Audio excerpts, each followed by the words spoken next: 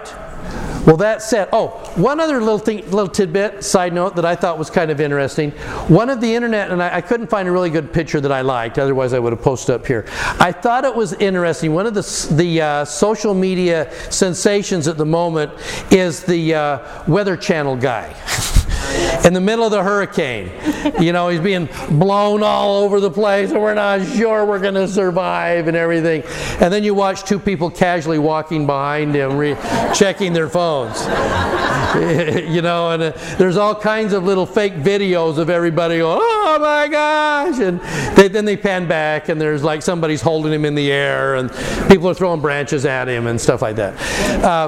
Just a thought as I was looking at that, and I'd watched it for about the 10th time, and I was laughing and thought, okay, this is kind of a fake news kind of thing. What are the possibilities that he actually believed it? Just a thought.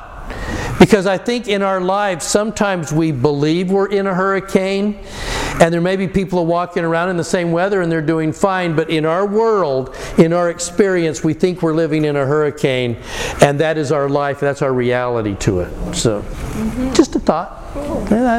Not related to anything, but I just thought I'd throw that out. Okay, that's it. All right. We set out last week to do 2 chapters, specifically 88 and 93. 88. So let's see how we do. But I want to do some setup here today. I'm glad I pulled this up here.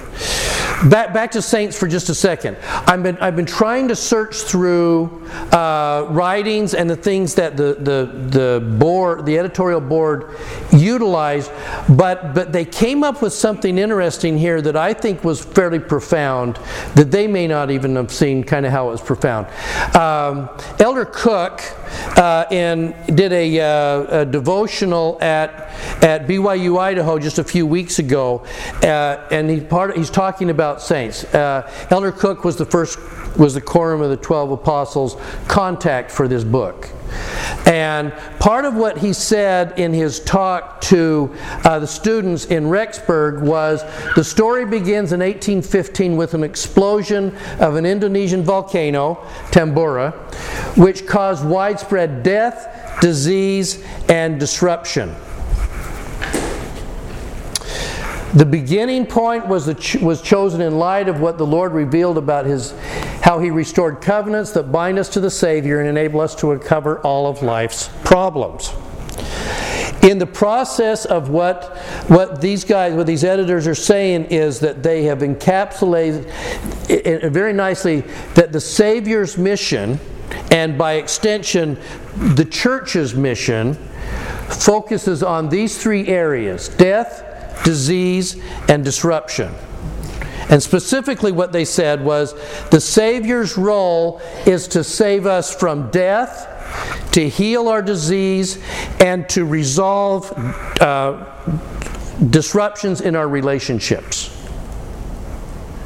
And I've never heard this 3-part mission of the Savior and of the church. Save us from death, solve our diseases, and then take care of this disruption with relationships. And the more I've thought about that, the more profound it is that that's what the Savior does. He resolves broken relationships. First of all, primarily by being fallen, our relationship with God. And then, as we're going to talk about extensively, the broken relationships that end in death, in mortality, but the gospel is going to restore relationships into the eternities. So if you want a 3-part of what we believe the Savior does, there it is. It's the 3. He's going to take care of disease, death, and disruption of relationships. Which I just thought, wow. And I've gone back to the writings of the brethren. I'm not finding the writings of the brethren saying it that succinctly, but they are saying it in the volumes of saints. That's their goal. Okay? All right, that's it. Just a reminder as we're rolling through here. We need to keep reminding ourselves that our narrative in the past has been that the restoration was to restore lost priesthood keys. And it did, and it was critical, and it was vital. That keys and priesthood and authority that have been lost be restored. We need to remember that's only half of the restoration. The other half was what the Book of Mormon talks about, the plain and precious truths that were removed. So it is the restoration of original doctrines that were removed. And part of what we're going to see today is that the Savior, in helping these people in 1832, could see that the temple was coming in the next few years. And now he's got to start preparing them for the temple. But he can't restore the temple without restoring the keys. And he can't restore the keys until he first restores the doctrine. So they will understand the doctrine that's going to drive the reason for the keys, and then the reason for the rituals and ordinances of the temple. Does that make sense? So we're going we got to go doctrine, keys, ordinances. So we're going to start with the doctrine. And what they're going to get in 1832 and in May of 1833 is a big dose of doctrine that is going to start the restoration of the original doctrine that the Savior taught that was removed over the first couple of centuries. Does that make sense? Okay, so we're going to go dose of doctrine today. Shortly after Christmas, 1832, they're going to gather to the upper room of the Kirtland, the store, the Whitney store in Kirtland, and there'll be 9 brethren. And they're going to be, and here comes this revelation, and it's section 88, and it's so lengthy that it's going to take 2.5 days for this thing to roll out, and it's heavy on doctrine. And it will be paired with 93 that will come in May, and the two of those form kind of these pillars behind what we're doing in the temple, 88 and 93. Okay, now, but I want you to see though how this unfolds. I'm not going to spend forever doing this, but I want you to see. I'm not going to go through this step by step. I kind of did this more for me, because I started to look, when I was looking at section 88 and I was looking at 93, I saw a common theme.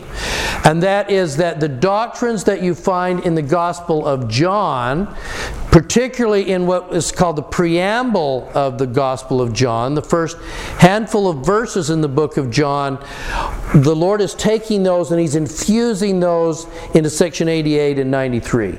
Kevin, could you turn the lights down? Because it's smaller? Yeah, again, I'm not wanting to take this point by point, but I just need you to see kind of a visual view as I tried to match up colors between 88 and 93 and where it was coming from in the book of John. John is providing the doctrinal background for all of these, which is interesting when we get to this next year in Gospel Doctrine. We're going to be talking about the New Testament. And sometimes we look at, and we may just read through too quickly on the book of John, and recognizing that John is incredibly doctrinal powerful, but the plain and precious truths were taken out. So let me give you an example of that. So here's verse 16 in the book of John. Chapter 1. And of His fullness we have all received grace for grace. Okay? Now, in early 1832, when Joseph goes over through the Joseph Smith translation, here's how he will restore it. And as many on His name shall receive of His fullness, and of His fullness all we received even immortality and eternal life through His grace. There's what Joseph Smith is restoring in the Joseph Smith translation. Filling that out. Okay? Now, but here comes section 93, and now that you got that, now let's fill it in. Here's 93. And I, John, bear record that he received a fullness of the glory of the Father. I, the Lord, give unto you these sayings. Why? That you may understand and know how to worship, and know what you worship, that you may come unto the Father in my name, and in due time receive of his fullness. And if you keep my commandments, you shall receive of his fullness, and be glorified in me as I am in the Father. Therefore I say unto you, you shall receive grace for grace. You see how he's doing it? Here's what you guys have as your understanding. This is in the book of John. Joseph says, I'm going to go back through in the translation. I'm going to add a little bit more meat to it. And then the Lord says, okay, you got that. Now here comes the rest of it, because I need you to understand this before the temple comes. The purpose of the temple will teach you that you may understand and know how to worship, and that you're going to be glorified, that you shall receive grace for grace. And it was there in John. It's just been so truncated that the Lord says, I want to expand it so you can see it. You see his growth? And this pattern goes through all of the restoration of the gospel. There was a little truth. I'm going to grow it into something bigger as you're ready. And then I'm going to grow it into something much larger as you are ready to handle it. Okay? And we're going to see this a lot in just a second. Okay? So, in order to do that, let's hop over to... Linda, you can probably bring up the lights a little now.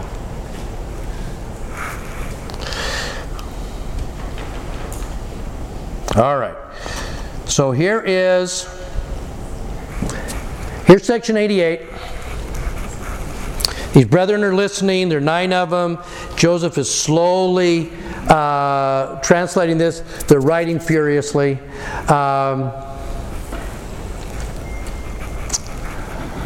Verse 6, he hath ascended on high. He is also descended below all things. Meaning what? In that he comprehended all things, that he might be in and through all things the light of truth, which truth shineth. Now, watch how he expands on this. This is the light of Christ. He's in the sun, the moon, the stars. Okay? Which light shineth. By the way, a second ago he said, which truth shineth. In verse 7, truth shineth. 12, truth. Am I missing that? That's down. Down further. Right there. There it is. 11. Which light shineth, which truth shineth, in 7. And what he's going to start do is he's going to say, some of these words I'm going to use are interchangeable. And if you will interchange them, suddenly the meaning of the Scripture will explode on you. And watch how he does this. This is very cool. Which light proceedeth from the of God to fill the immensity of space. Now, here we go. 13. The light which is in all things, which giveth life to all things, which is the law. What he just did is he makes light and law a synonym. And through the rest of this section and 93, you can every time you see law, you can replace it with light. And every time you see light, you can replace it with law. And it will make the Scripture jump to you. Let me give you an example. Okay?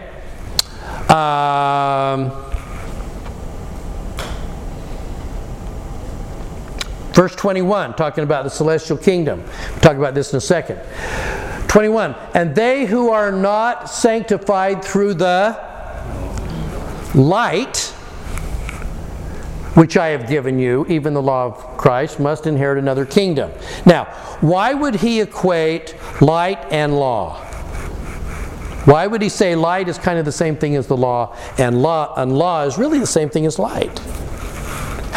This sounds like a college exam. How are these two related? Yeah? It's by obedience to that law. Right. Receive one. And that happens, right? As we obey, we actually receive more light. But how did you know to obey the law? Russ? I'm not going to answer that. Well, okay then.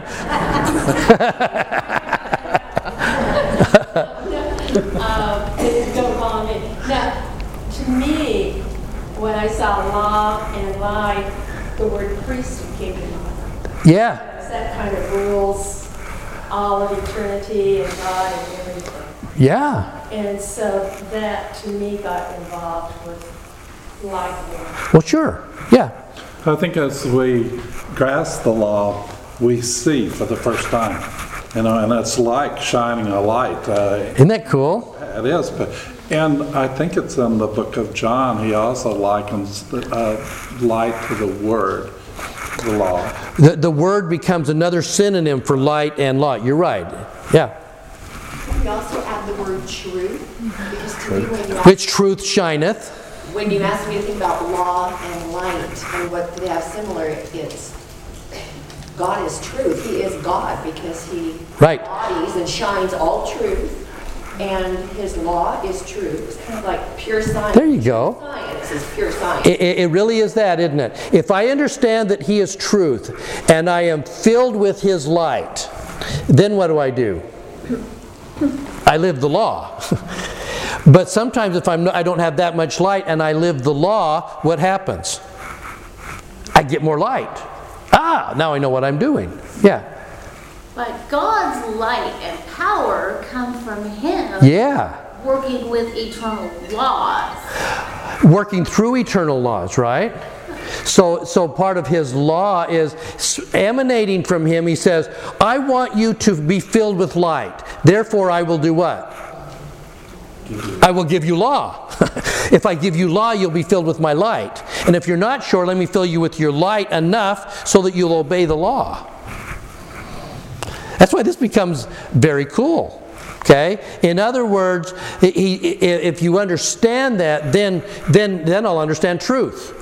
And those who don't understand truth, woe unto them who are blind, can't see light, and will not see. Because you can't see the light. Okay? Yeah. Like you can't see how strong the hurricane really is, yes.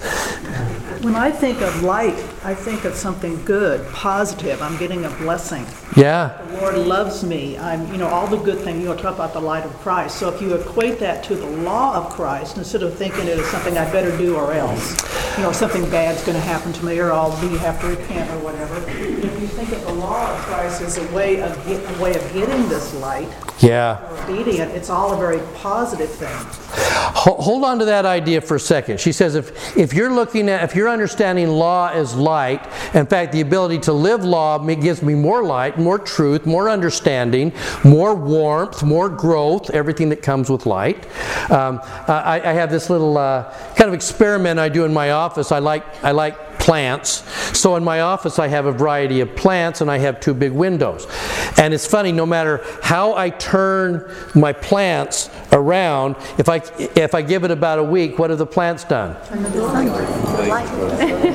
Yeah, they're going, oh, there's the light, we'll lean in that direction. And I go, no, I'll come along, you've gone through some kind of trial in your life. Oh, you got turned away from the light. It'll go, okay, we want the light. And you watch them straining almost to get to the light. And it's kind of cool to watch this principle that we want the warmth and the growth and the light that comes to us as we focus in the right direction. Okay? All right. Now, here's what he's about to do here. So he's laying down this doctrine. If you understand about law and light, it's not about gaining obedience or brownie points. It's about what? Gaining more light, gaining more knowledge. So now watch him take the next step in teaching them about the plan of salvation. Okay? Ultimately then, look at 20. We just got section 76 earlier in the year talking about who is going to be in the celestial kingdom. He's about to change give you further refinement about who actually makes it to the celestial kingdom. And he's going to say, those bodies which are of the celestial kingdom may possess it forever. Whoa, really? Because he's going to say, we're talking about the resurrection, and you're going to be filled with light, and those in the celestial kingdom are those that are filled with celestial light.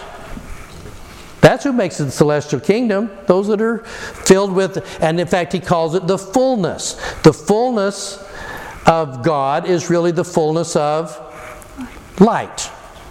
Does that make sense? Which means you're filled with the fullness of truth, which means that you're filled with the understanding of why laws are given in the first place.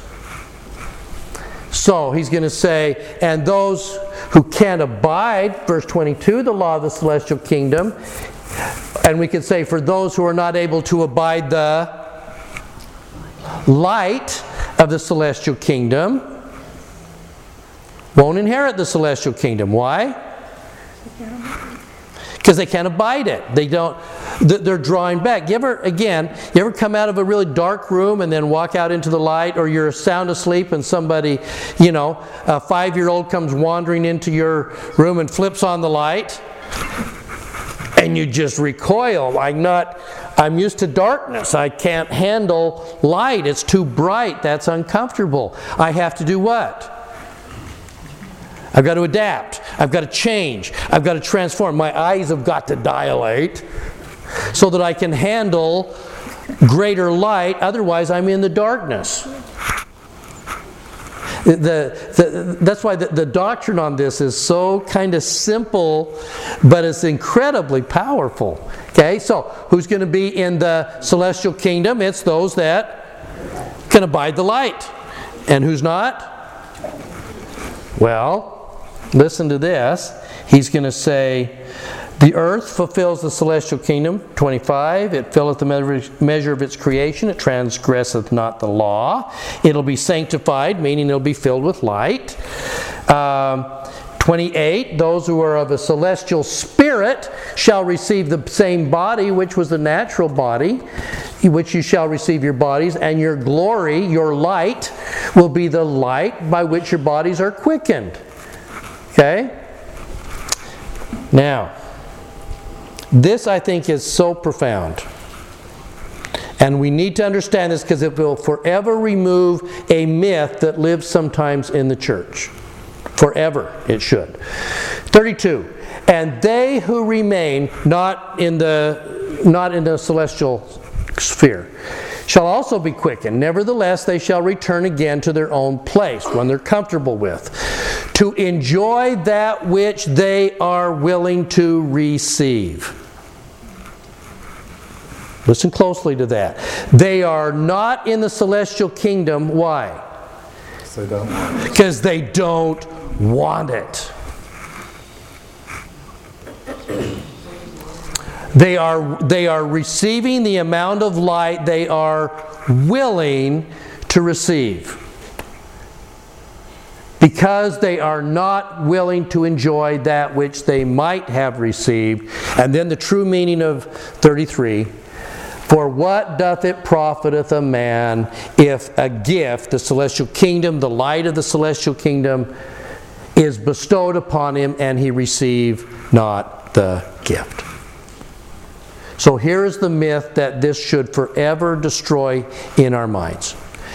There will be no one who wants to be in the celestial kingdom that won't be. Sometimes we've had a fear in our perfectionism and stuff that says, I wanted to get there, but I fell just short.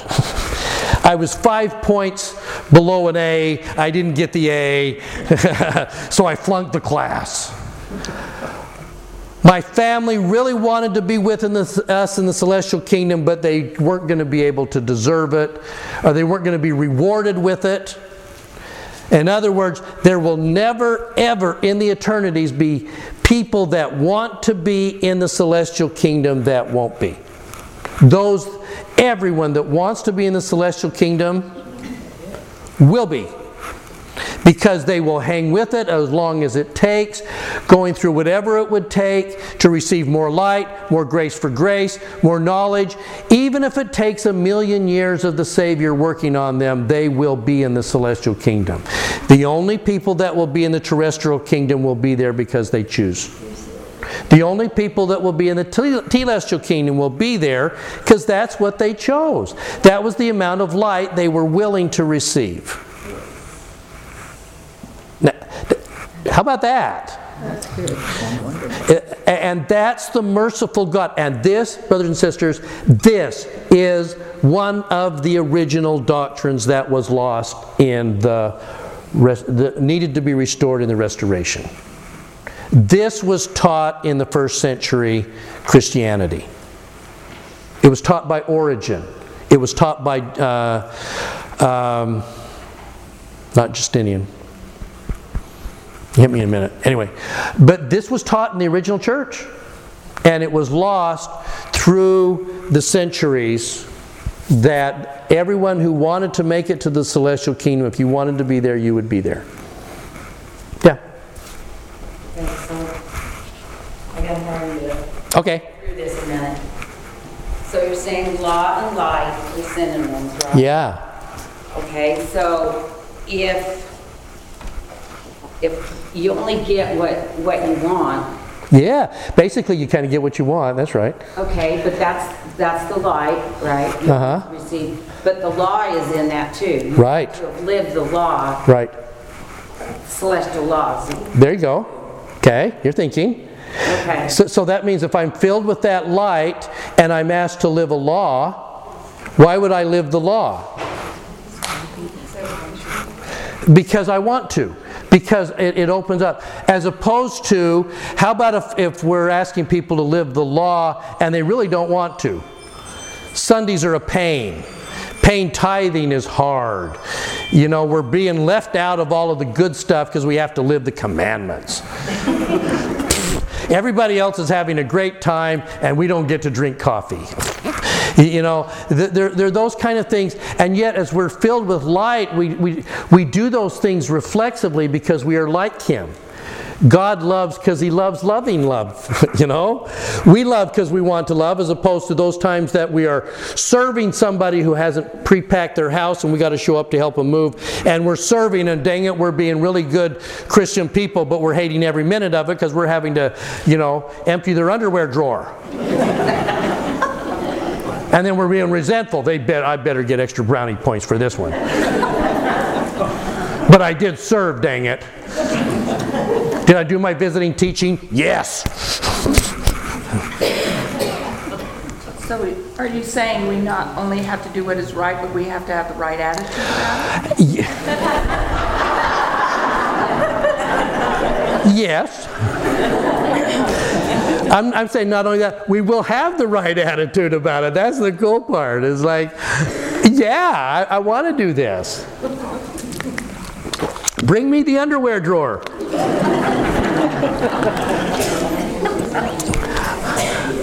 Okay. Now, let me, let's see, what order do I want to do this in? Okay, I'm going to do it in this way. Now, they're wonderful little pieces of information. Again, this is heavy stuff. Even now, we look at this and our eyes tend to roll back in our head. It's like, ugh. Intelligence cleaveth to intelligence, and wisdom to wisdom, and light. Truth embraces light, and virtue. Light cleaveth to light. In other words, those that are like, we are like Him. We are drawn to Him. We want to be pulled into His light. All of that kind of thing. Now, he's going to go. I kind of like this. I think there's a point where this is being dictated to Joseph Smith, and probably looking at the 9 brethren in this room. Now remember, the 9 brethren in this room, what is the very longest any one of these guys in December of 1832 could have been a member of the church? Couple of years. But they're also in Kirtland. They didn't get to Kirtland until a year later. So what's the longest most of these guys have been in the church? A year. Maybe a year. You got a group of young converts, and some of these are like 6 months worth.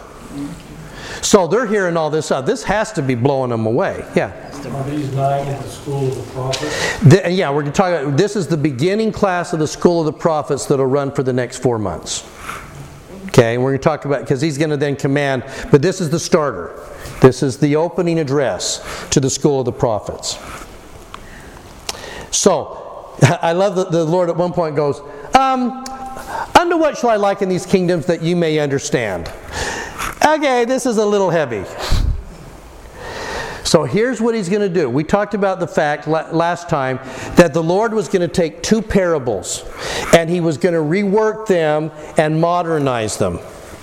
And last time we talked about the wheat and the tares, and you talk about these early brethren as being the wheat and the tender branches coming up through the ground. Okay? Here comes the second one. And it is far more profound than they are ready to receive yet, because they don't yet have the light, they don't have the doctrine, and they're 3 years away from a temple that would teach them even more. But he's about to give them the doctrine by which we live and operate in our temple today. I was actually thinking about that. I was watching all the temple workers last night, and watching all the laborers in the vineyard doing this dramatic, powerful work in the house of the Lord. So he goes, okay, what can I give you? You'll understand. Okay, now here he goes. And he's going to go, 51. I will liken these kingdoms unto a man having a field, and he sent forth his servants into the field to dig the field, and he said unto the first, go labor in the field. Stop for a second. Which parable are we talking about? This is the one about the laborers in the vineyard. That's right. It's this one. Okay? And we know the story, right? The story is that the owner has a vineyard. It needs to be harvested, and the laborers show up, and he takes the first group and he makes an agreement with them about how much money he's going to pay them, and they go off and they serve. And then a few hours later, he needs more laborers. He brings them in. He makes an agreement. He sends them in. Remember?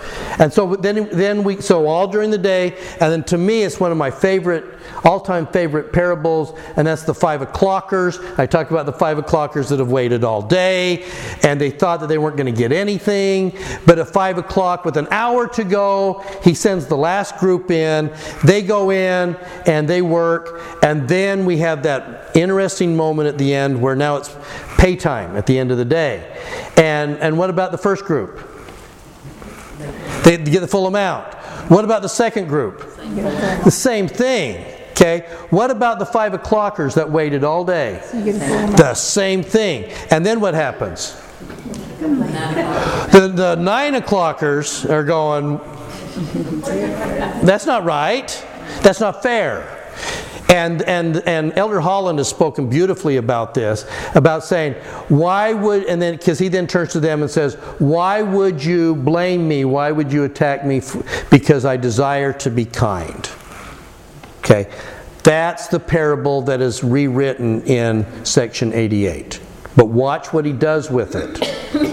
With an eye that he's about to reveal the temple is coming, but he's not there yet. But watch what he does. Verse 52.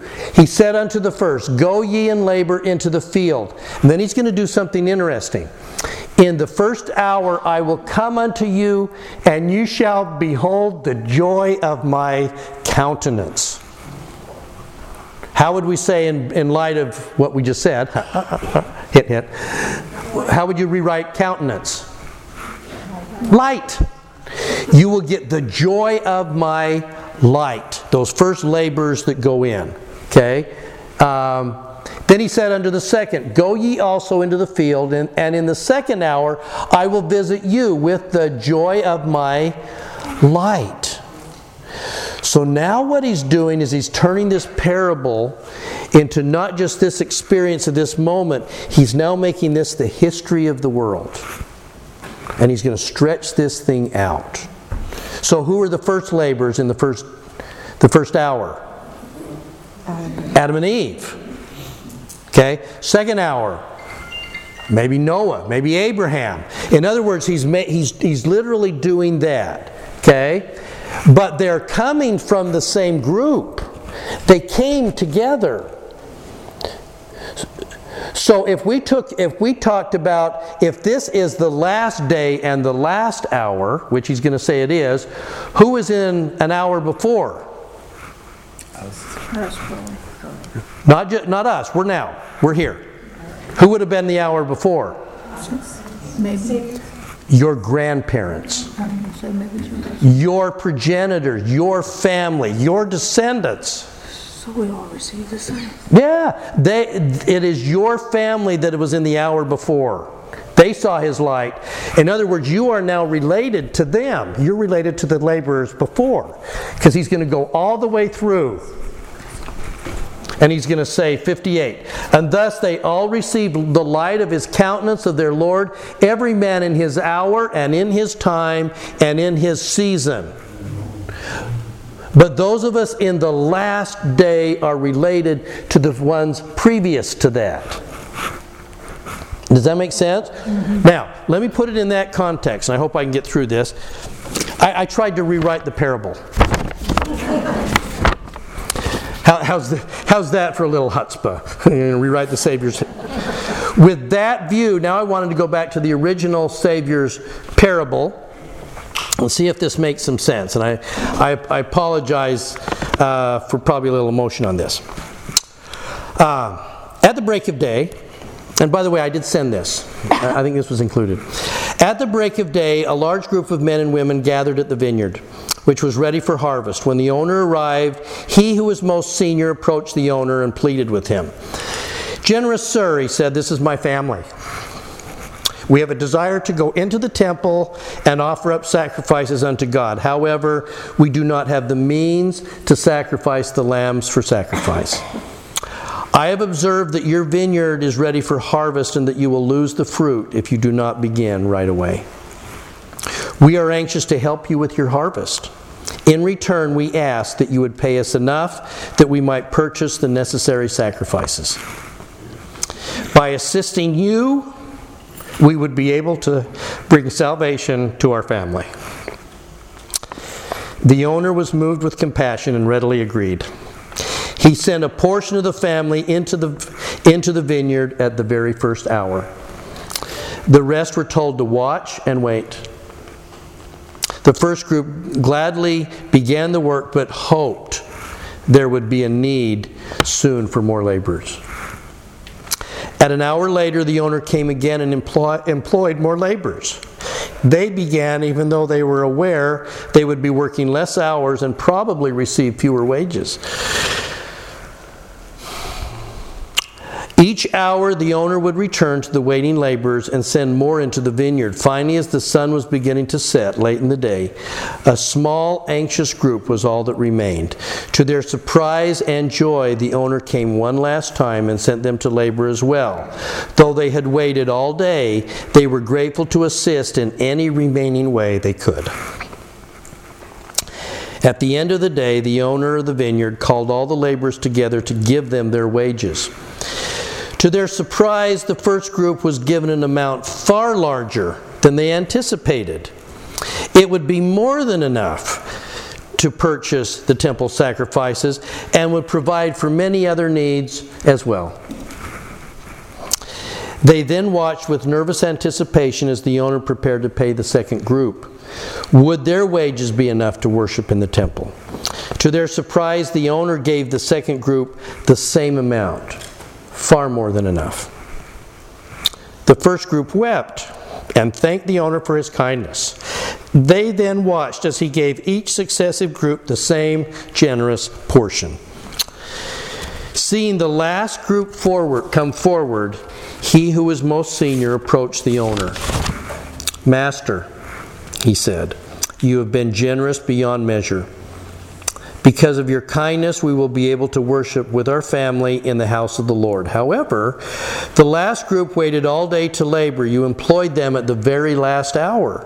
We pray that your kindness will extend to them, that they will also receive at least enough to one day sacrifice in the temple."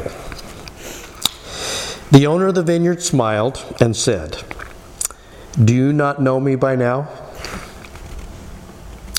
Do you not see that I delight in being generous to those who lovingly labor in my vineyard?" And with that, the owner gave to the last group the same amount he had given the first, to the amazement and joy of all. They then realized that each had received far more than they deserved, and much more than they thought they needed. With deep gratitude, they thanked their generous benefactor one last time, then gathered all and prepared to worship at the temple. I think if the Savior were going to give that parable today, it would sound closer to that. That there wouldn't be jealousy on the part of the first. Why? Because it's their family. And they desperately want the last group to get what they got. That we may be united as a family. Yeah. When I was set apart in the DC temple 8 years ago, I remember the temple president at the time, as he blessed me that because my husband had just joined the church 2 years before that, after 31 years of marriage, but he blessed me that because of my service in the temple, that not only would my husband and I, because we were empty nesters at the time, be blessed spiritually and temporally, but our children and our children's children would be blessed because of my service. And as you read that penetrated, because I have children that are not active, and I have grandchildren that have not been taught the gospel. Yeah. And that is the reason that I will never stop working at the temple. I think we're connected. Yeah. This is the first time it's dawned on me that I am in the last group. I've always been faithful, grew up in the church, and so I never considered myself as being the last laborers. We're the ones that waited. You go back to that parable, we're the ones that wait all day in nervous anticipation and what will we receive, because we're not going to labor as long as they did in Enoch's day. But we're related. That's the amazing. We're all part of the same group of laborers. Yeah. I've always looked at that and considered those that were the last. That, I mean, they weren't just sitting around waiting. In my story, weren't just sitting. They were praying. They were serving. They were taking water out to the laborers. Oh, may have, yes. Lunch. Yeah. There's other ways to labor besides the physical part of laboring. Yeah. Those of us that I think about the hurricane, and we had to wait until we could get down there and help. There were many that could not physically go and do that work, and so we labored in other ways here, praying for our people that went down, helping them prepare. There's so many ways to labor, not just physically. Yeah. Yeah, and again, we're all tied together, and it wasn't saying one labor was more than another. You know, that we may love a good gospel doctrine teacher, but the nursery leader who's busy running around like crazy is laboring perhaps even more, just less visible. So, yeah, in other words, here's what's happening. As he's providing this doctrinal basis on light and law, he's now setting up what's about to happen in terms of exaltation and the temple, and saying we're all tied together. Now, if we're looking at this, we're going to go through this again, aren't we? We quit doing this.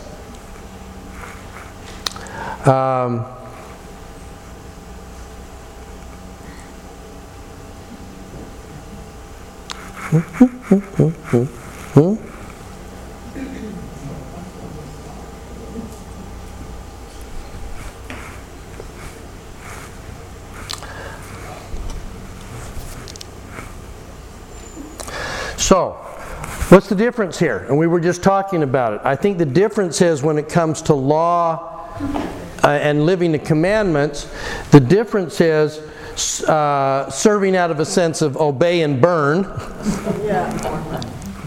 Or burn, okay, versus feel His love and His light Then we obey at the level that we're able. That we gain greater knowledge through the light we receive, which causes us to serve and causes us to receive of His fullness and His light and His glory. Yeah. I noticed a verse 49, it said, "The light shineth in darkness, and the darkness comprehended it not. Nevertheless, the day shall come when you shall comprehend even God." And I think a lot of times people have the idea that God is a harsh, and that He wishes to punish us and that, and it's our responsibility to learn to know who God really is. And I heard that yesterday. Whoa, that Old Testament God, He's tough, man. He's harsh. It's blood and horror and death, and it just isn't, you know. And I like the God of the New Testament. Someone said right in front of us. It's the same guy. The problem is, and I wonder where we're going to have a chance to talk about this one. I think we get a chance somewhere in this semester. The short answer to that is, I go over here. Most of the Old Testament was written after the Jews were exiled into Babylon. It has Babylonian writings all over it. Most biblical LDS scholars will tell you that most of the books were written in exile after Jerusalem had been destroyed. And they have a different view of things. They fudged some numbers.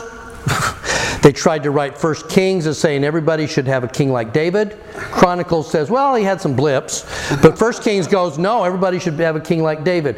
It's a story. And then when Israel is attacking all the other peoples and wiping them out and stuff like that, not so much. It's the same God. It's just that we get a heavy edited Old Testament that makes it look like this God of fire and brimstone that wiped out Jerusalem. So we'll talk about the old. We'll take a second to do the Old Testament in context. I think it's coming up here, but that's why it looks different. Yeah. Wasn't some of that too a reflection? I mean, what a lot of people think of God as coming from that old Greek philosophical thing, and Zeus and all that. No, well, even more than that. But the Old Testament is Babylonian. That is Babylonian theology that God's pretty harsh, and the survivors are the good guys, and everybody that gets conquered are the bad guys.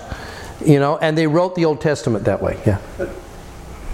Now, another comment is that if you look at the Book of Mormon, especially through the war chapters of Alma, you see very similar things, and hold on to that idea. Okay. How long? As my next slide. Hold on. Yeah, we had one more. Yeah. I've never heard Protestant, but I've heard a lot of friends in different churches. They say their preachers preach fire and brimstone. Okay, thank you. You guys are setting me up nicely. Third ward comes through. Okay. Okay, so in this movement, if we take, let's go back to who we said was in the room. Who was in the room? Guys that have been members for 6 months, a year. What religion were they? They were Protestant. They swam in Protestant tradition. They were surrounded by Protestant people. They were raised in Protestant generations. They were Protestant in every way. Now, the Lord's saying, I got to move you from here to create saints out of you. And I want to do it by giving you more light and giving you the laws that will get you there so that we can build the temple, so I can get the keys restored, so I can teach you all of those kind of things. I got to get you there, but I got to start where you are. And where you are is Protestant, on the frontier of America. In an evolving country. That's who they are. That's who he's preaching to. So, surprise, surprise, when we talk about kingdoms of glory and what's coming after this life, the very first thing that they receive is what? What's the first piece of scripture these Protestants are now going to get as the restoration starts to unfold? The Book of Mormon. Absolutely. Okay? So, the first thing you're going to get is the Book of Mormon. Now, if you're listening to King Benjamin, what are you going to hear? Who goes to heaven? The righteous. Who goes to hell? Everybody else. That's what it is. It's all heaven or hell. It's great glory or celestial burnings. Lots of flames, lots of stuff like that. It is written in Protestant style because that's where they were at the time. That's why Brigham Young said, if the Book of Mormon had been written much later, we'd have had a different book. It would have reflected more of the ongoing knowledge that was there. Now, so that's their understanding at the time. It's heaven or hell. Okay? What do we get in section 76? Here's the next step forward in their understanding. Is there heaven and hell? No, there's multiple kingdoms. But who goes to the celestial kingdom? The righteous. And they're going to be the ones that were consistent in their testimony of Jesus and all those kind of things. Who's going to the terrestrial kingdom? The honorable men of the world. Yeah. These are the ones that were blinded here and they weren't necessarily as valiant in their testimony, and they end up in the terrestrial kingdom. All these people that we do temple work for every day. Okay. But that was that move a group of Protestants from heaven and hell to the next step. And by the way, we talked about last semester, how much pushback did they get from the members as they tried to teach the vision, section 76. It almost scuttled the England mission. When the minute that they read the vision, they got kicked out of Preston, England, for a while. Because it was too big of a jump. It's too much. It's too harsh. It's not heaven or hell. It's not what we expect. We want the people to fry in hell because they weren't in church with us. We want them to get their just desserts. And they couldn't accept it. It was too much. So the Lord gave them what they were ready to handle in section 76. Now, what did we just get in section 88? Here's the next step in the movement of these group. Now who gets to live with God? Who gets to be exalted? All who want to. And how are you going to be able to tell? It's those being filled with light. And so now it's a broader, easier category. The doctrine says it's about light. So those who are going to be in the celestial kingdom now are going to be those who want to, and those who are not going to be in the celestial kingdom are those that choose not to accept the gift. Wow, that's a leap forward. That's kind of cool. And so he moves them another step along the way. Okay, now, in this progress of I've got me, and I got to get me to heaven, what am I missing? Temple. Family. You going to go alone? No. But I got all these other families that didn't receive all of this. They didn't get a chance to hear the light and the glory, and they didn't get a chance to accept Jesus. And even Joseph Smith goes, section 76 is nice, but man, I'm going to miss Alvin in the kingdom of God because Alvin died before we had a chance. So that's going to be awful. What about my kids? What about my kids that all died? I guess I missed them too, and Alvin. Okay? So now comes section 88, and now we get this parable of the vineyard, and it is a foreshadowing. It's a tease. It's a preparation for what's about to be revealed where? Well, again, in sections, right? But to a certain extent, they're not going to get the much broader picture till Nauvoo. and they get the full endowment. In Kirtland, they will get the keys. In Kirtland, they will understand better. But when exactly do we get the baptism for the dead? Anybody know what year off the top of your head?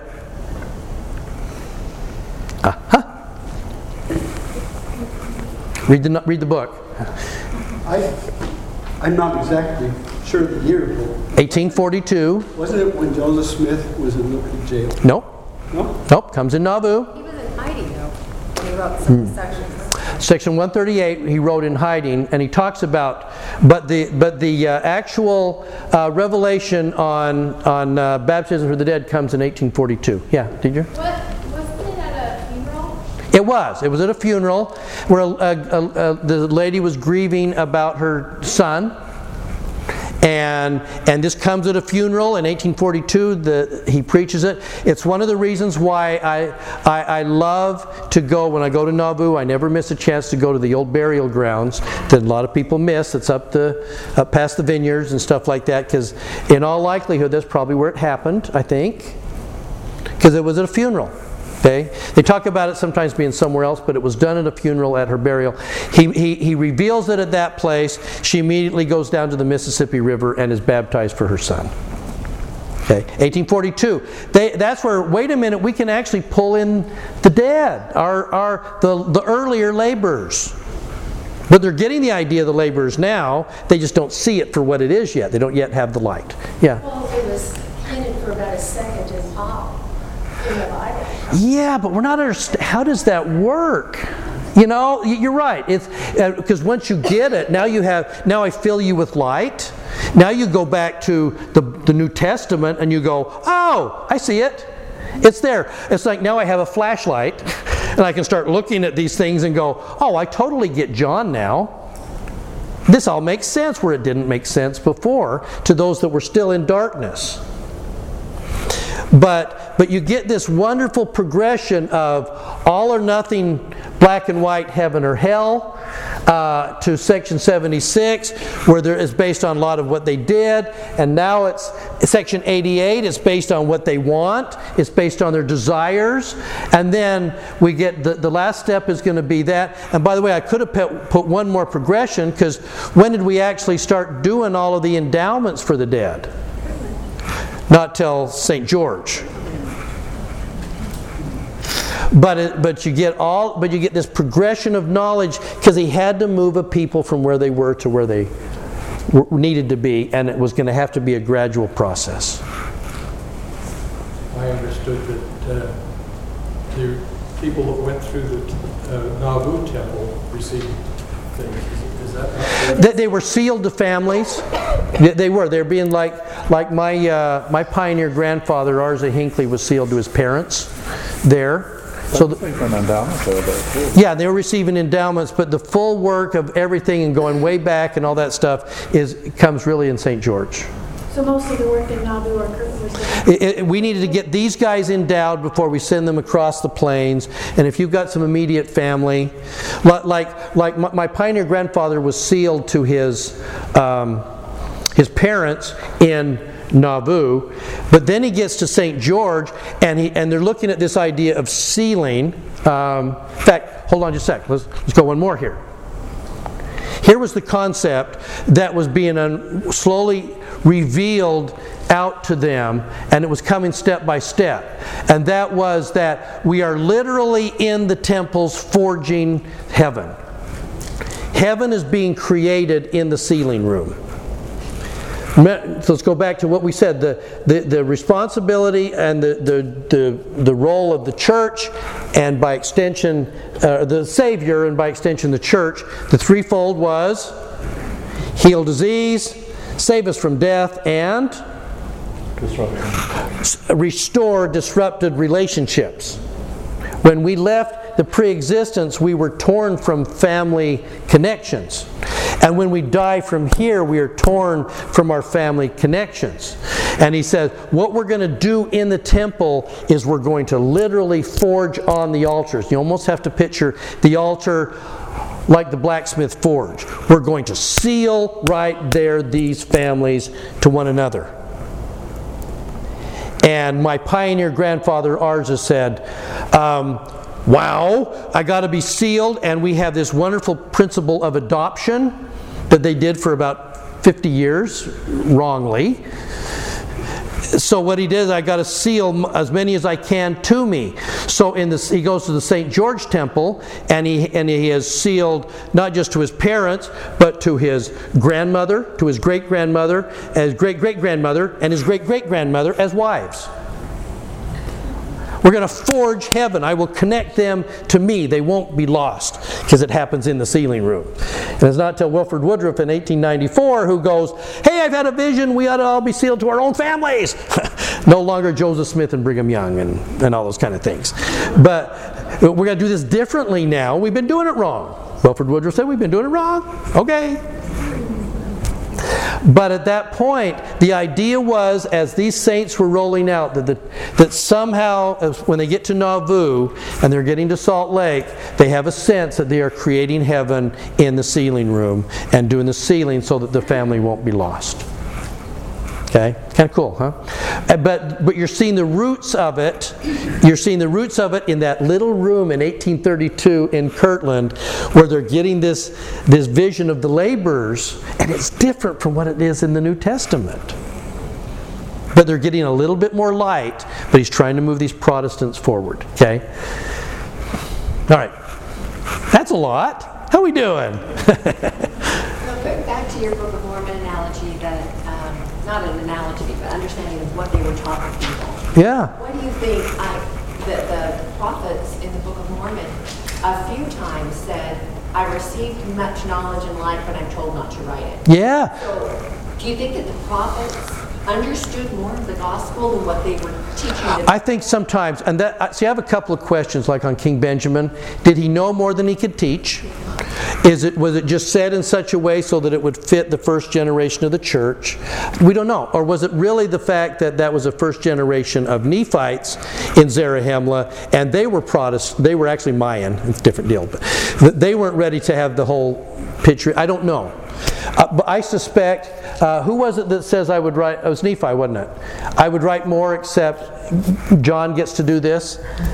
Well, you get a sense that John had a lot of it, and it got edited out. Okay? Yeah. I think so also because we are not prepared for see those. No, and the Lord doesn't want to give you stuff that you're not ready to receive. Yeah.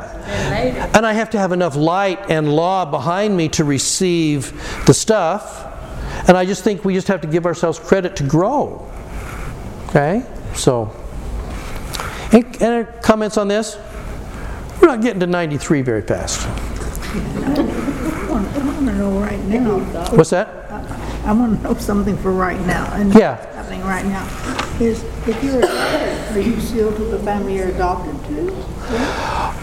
She wondered about the idea of adoption. No, this isn't the adoption like what we understand. No. The principle of adoption in the early days of the church was different. I know you're talking about that, but I want to know for right now. Oh, no, for right now, if it's adoption like adoption, then you sit, yeah. You're sealed, yeah, you're part of that family. Yeah, absolutely. Just back then they used it, in the early days of the church, when they used the term adoption, they should have used the word sealing, and then it makes more sense, where everybody's going to be sealed to Brigham Young because you don't know if your grandfather would accept the gospel, so you don't want to be sealed to him because he might end up in another kingdom. So we'll be sealed to Brigham Young because we know he made it. And then it took Wilford Woodruff to go, they will accept. Be sealed to your family, not anybody else. So as we're reading the Book of Mormon, the early learning that we I have a tough time sometimes reading it. I do too. I have a real tough time knowing that that's the fullness of the gospel.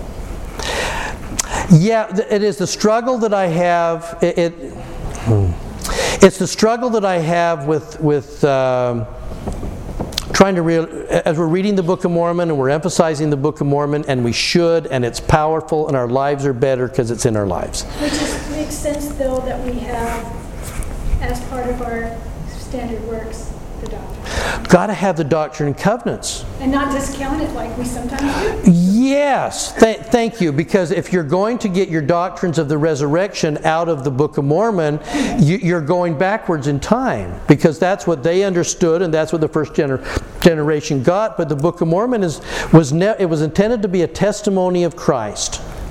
It was not intended to be a doctrinal exposition of the afterlife. There's very little about what comes after this life, and what's there was based on a basic knowledge that they had at the time. But sometimes if we're new to the church, we're going, what does the Mormon church believe? Well, it believes that there's heaven and hell, with heaven and burnings. We go, well, no, that's later. But we don't always get a chance to kind of correct that with people that are new to the church. Oh, you have something? No, I was going to say That's why we have modern-day prophets and apostles to lead us forth with a greater understanding of our Father's love for us. It's a continual revelation. We believe that all that God will yet reveal. Absolutely, yeah. Well, even in the Book of Mormon, as you read it and read how Marianne talking to his sons, he's saying, here's the resurrection as I understand. And at this point in time, I did not know. And this is like a... So he does a caveat there that there may be... Yeah. Absolutely. I don't know. I had to ask, and here's what I understand. He gives us a little bit. He says, I don't think it's the same day. I think there's different there. You know? And yet, I was at a fireside the other night with a guy that says, no, the Book of Mormon says that this is the day to repent, and if you don't repent here, you're dead. Period. And I said, I think God's more merciful than that. No, it says... I love today. This has just brought a whole... There's a whole bigger picture, right? Yeah, this is great. Yeah, and I just think, again, when I try and say people that are interested in the church, I said, you need to understand that we worship a God that is far more merciful, more expansive in the way that He views things, far more loving than you have any idea. And the more light you have, the more you're going to go, He's incredibly kind to all of us. Yeah. How do you tie in the morning of the first resurrection as a point in time with all this concept? Yeah, good question. I don't know. but because we had that morning of the first resurrection, and that seems to be the ones that are going to be celestial glory and all that. I don't know, unless that morning is a really long, for some people it's already started, right? For a lot of especially those first members of the church and even at the Nephites, the morning of the first resurrection has already begun. But I don't know, but for those that maybe are living right now and they die, maybe it takes them 1,000,000 years before, because they still want to be there and they're hanging in law, and the Savior has 1,000,000 years to work with them. They're going to be there, but that extends that resurrection.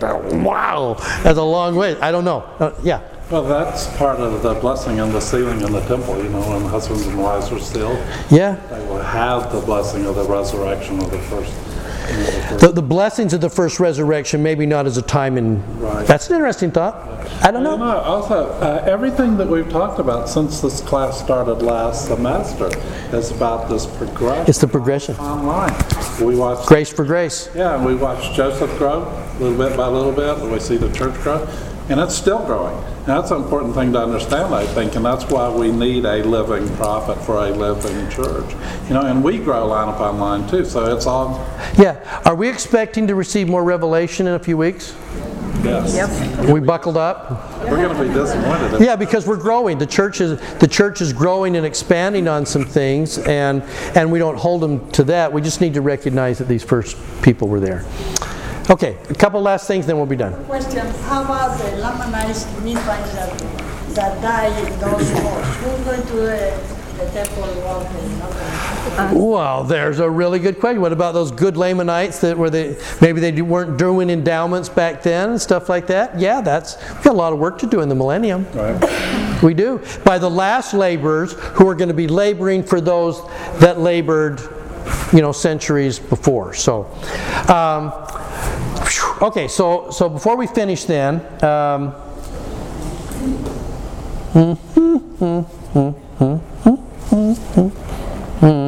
okay. So, next week, We will start with the School of the Prophets is now going to be rolled out, and what we're going to get in 93 and subsequently, what we're going to see is this shift where the Lord is going to say, I don't think Jackson County is going to make it. It won't. It'll fall in the summer of 1833, and they'll be driven out across the river. We're going to talk about that. But because of that, the Lord's going to shift and say, yes, we're going to build a temple, but we're not going to build it in Independence. We're going to build it in Kirtland.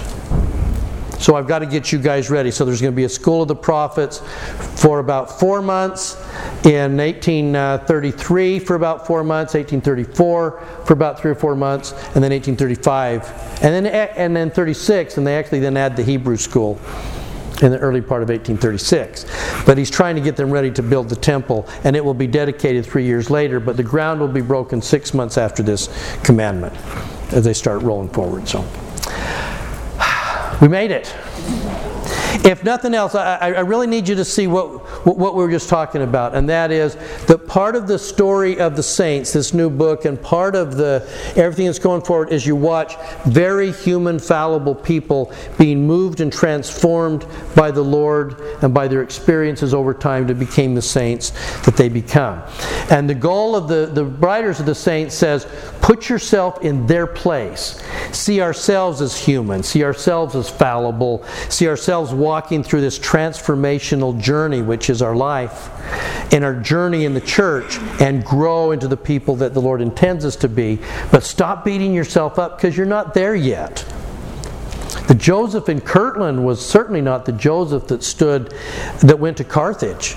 That was almost a different guy, because of the transformation process that happened. So I bury my testimony. The church is more true today than it was to me a year ago. And it's just more fuller and more powerful, and the Lord is more merciful. And I leave that with you in Jesus' name. Amen.